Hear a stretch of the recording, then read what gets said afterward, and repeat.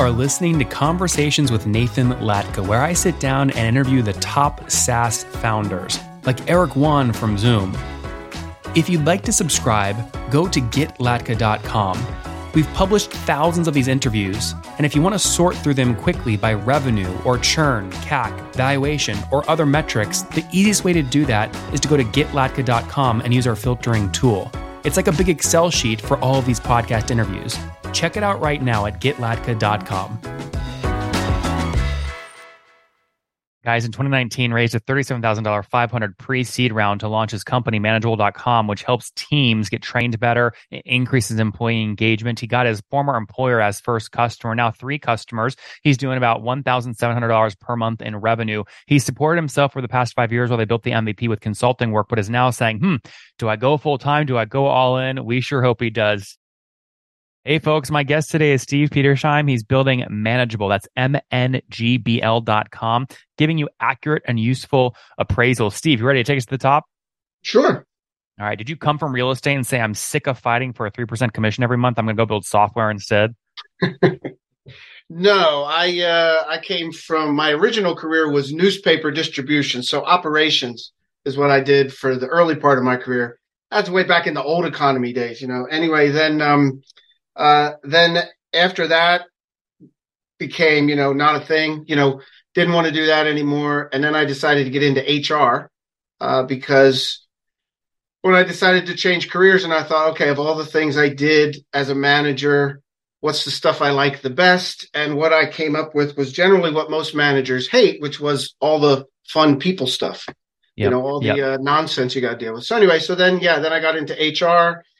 And then that's when I began to really put together all the experience and stuff I had as a manager, and then became aware of some other org dev theories, and then implemented a lot of stuff at a company I used to work at.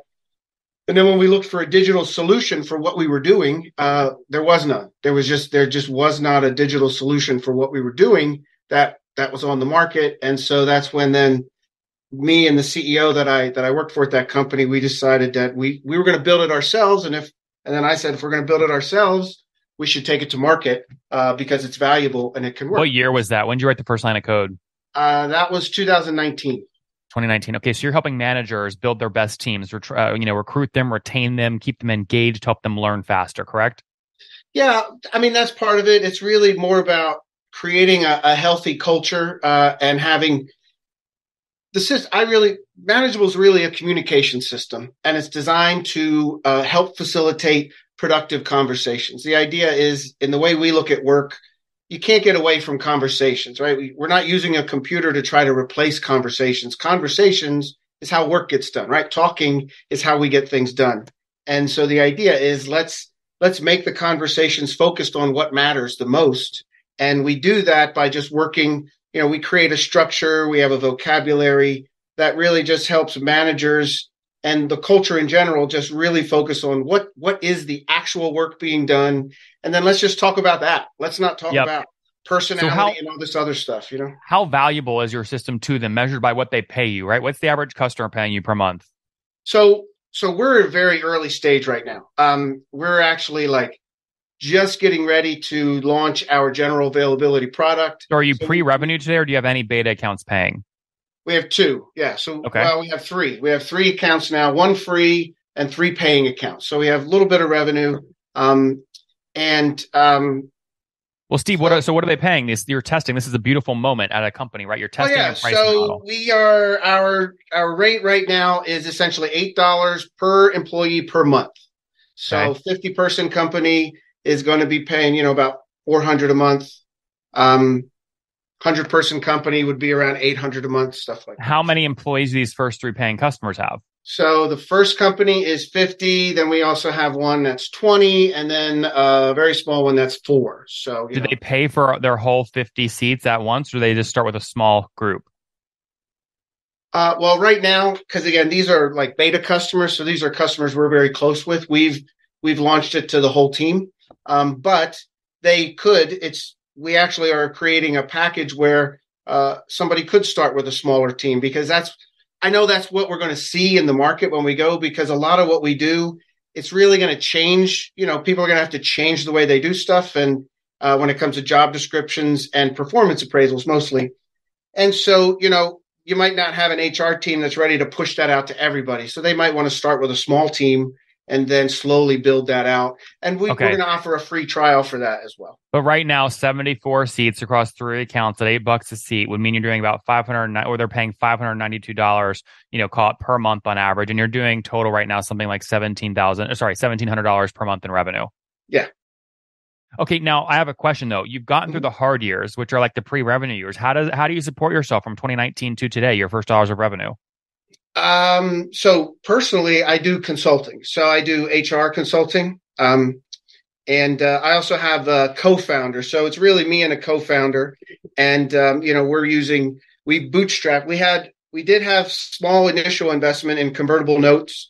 And then the rest has been bootstrapped since then. How much in convertible notes did you raise? 37,500 total. And that was in 2020? That was in 2019. So that was when I launched. Essentially, that was the initial seed money, which came from my former employer. That CEO that I mentioned that, we decided together that we were going to build this product. That was my former employer. And so How much equity did you give him for that investment? Well, it's a convertible note, so there is no equity yet. What's the cap? The cap is, well, I don't know. We don't have a cap. We just have mandatory conversion, which is when we get to 300,000, then we have a mandatory conversion. Either 300,000 or December 31st, 2025 is our mandatory. What's 300,000 what? Dollars. Of what? If we raise $300,000, then that creates a conversion event for the note, and then they get a discount. And let's say you don't raise by the end of 2025. What does that convert at? There's got to be a number, like a cap. There's got to be a valuation it converts at. That is to be mutually agreed upon at a later date. What if you can't agree? What happens with anybody? I mean, that's, we don't expect that to happen, but that's a conversation we would have to fight through if it comes to that. We're confident so you're sort of okay. This is my former employer. These people, I have a very close relationship with these people, so we don't see it as a problem. It's a very favorable environment, a favorable note. You never know how people are going to react, especially years and years after. You never know. Yeah, I've seen moms and dads, they lend their son money and then they crush the son. Lions eat their cubs all the time. I don't doubt that. I'm realistic about it. I know that certainly could happen. That's worst case scenario, which, we'll deal with when we get there. Okay, fair enough. So 3 customers. Tell me about how you got your first 3 customers. Where'd you find them? Well, so the first one was, again, this was my former employer. So the idea was I left the company to build this product, and then they were building it for that group that we were then going to take it out. So my first customer was that company. They're named Demi Learning. They're a publisher, an education publisher, K through 8 education materials. Publisher here in Lancaster, but they have international reach. Family business, about 50 employees. So they were the first customer. The next customer came so it was interesting. So we spent 2019, I got my co-founder, and we spent 2019 getting our pitch ready, and we were going to go raise money because that's what I need. You guys split equity 50-50 at the start? Yeah, we're 50-50, yeah. Okay. Anyway, so we had our pitch ready. We started to give practices right around February of 2020. And right when we were ready to start making appointments and really going on to go on a seed round, COVID hit, and that shut everything down. So we were trying to figure, and we're neither one of us is engineers. So we're non-tech founders, right? So we have to contract out all the development. And so we were trying to figure out how to get some money. So we came up with an idea. We called it a pioneer plan. And so we hit our networks, our personal networks, and we offered everybody a deal. We said, look, if you are willing to pay for a year in advance, and we didn't even have the software built at this point in time. Mm-hmm. So if you're willing to pay for a year in advance. Which was how much? Well, it would depend on the size of the company, right? So for Demi Learning, for example, that would be, what would that have been? 50 employees times 8 times 12. So that's $4,800 for a company that size. Some of the companies we know, some of the people we were reaching out to, there are 100, 150 companies. So anywhere between $2,500 to $10,000 was the offer. Anyway, if they would pay for a year in advance, we'd bring them in, we call them a pioneer, and then we'd give them a discount on any future purchases with us. Well, so So what we did did you that tell me specifically for them? What was the contract size for them? for who? The first customer, the one we're talking about. Oh, Demi Learning. So it would have been, I mean, I don't have the number right in front of me, but it was somewhere in the neighborhood of $5,000. And they pay it all up front. Yeah, they paid that all up front. Yep. Okay. So how do you go from 3 customers to 300 customers? What's the plan? Well, that's what we got to figure out now. So again, we've been focused mainly on building the product. We haven't really done any sales. We've been slowly tweaking sales. But Steve, why is that? I mean, you've been doing this since 2019, right? That's 5 years. I mean, don't you sort of have to quit your consulting gigs so that you're forced to make manageable work? Otherwise, you're always going to have manageable as the thing in the back of your head that's a side thing that doesn't get any love. And that is exactly what we're doing within the next 2 months. So we now have the product to a point where it's stable. We know it's ready. We can now present it to people, and we feel we have a product we can sell. So that's what we're doing now. So now we're going to shift and move to a sales focus. So we are in the process now of creating, a list of contacts. We have a marketing consultant we use that's helping us build out our lead generation platform. And we're just going to go out. We're going to start right now, still staying kind of local. We're not looking to go, broad and national yet because the customer onboarding process is still a manual process. So we have to be involved in customer onboarding. So Steve, before we go there, though, I mean, this is a big moment, right? There's a bunch of folks listening right now that have spouses. And this is honestly the real reason a lot of folks don't make the leap is because you've got a family to support. So the real question here is like, when you talk, are you married? Divorced. I got 4 kids. Okay, we have 4. Okay, this is my question to you, right? So for someone else listening who's divorced with kiddos, who does consulting, has a really cool side project, like how do you think through that? Because that's I'm guessing here. I'm definitely guessing here. You tell me if I'm wrong. You've got like real life commitments you have to pay for. Oh yeah, yeah. Well, this is my retirement plan. So when I don't want to go into too much ancient history, but went through a divorce. Had a lot of financial tumults there, invested in another business, cashed out a 401k, all that kind of stuff. So this is my last go round.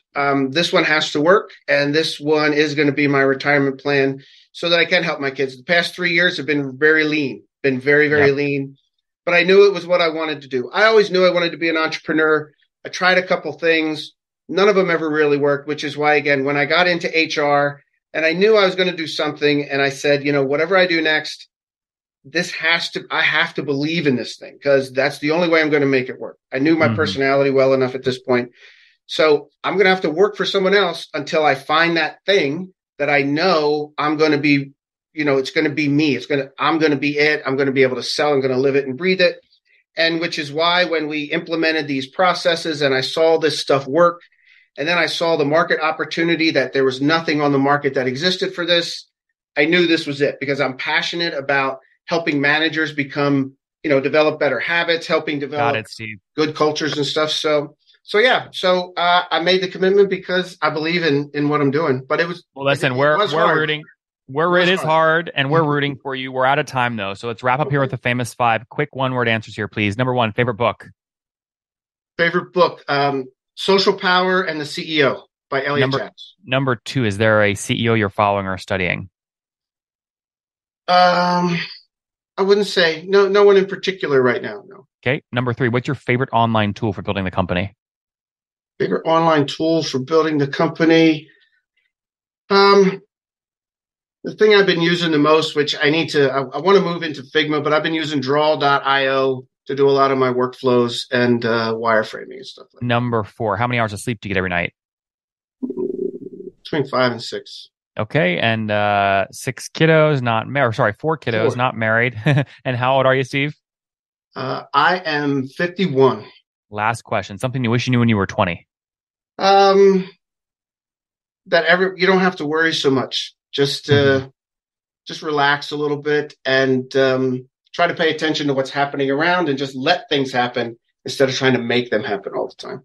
Guys, in 2019, raised a $37,000 500 pre-seed round to launch his company, Manageable.com, which helps teams get trained better, increases employee engagement. He got his former employer as first customer, now 3 customers. He's doing about $1,700 per month in revenue. He supported himself for the past 5 years while they built the MVP with consulting work, but is now saying, do I go full time? Do I go all in? We sure hope he does. Steve, thanks for taking us to the top. It was a great summary, Nathan. You got skills.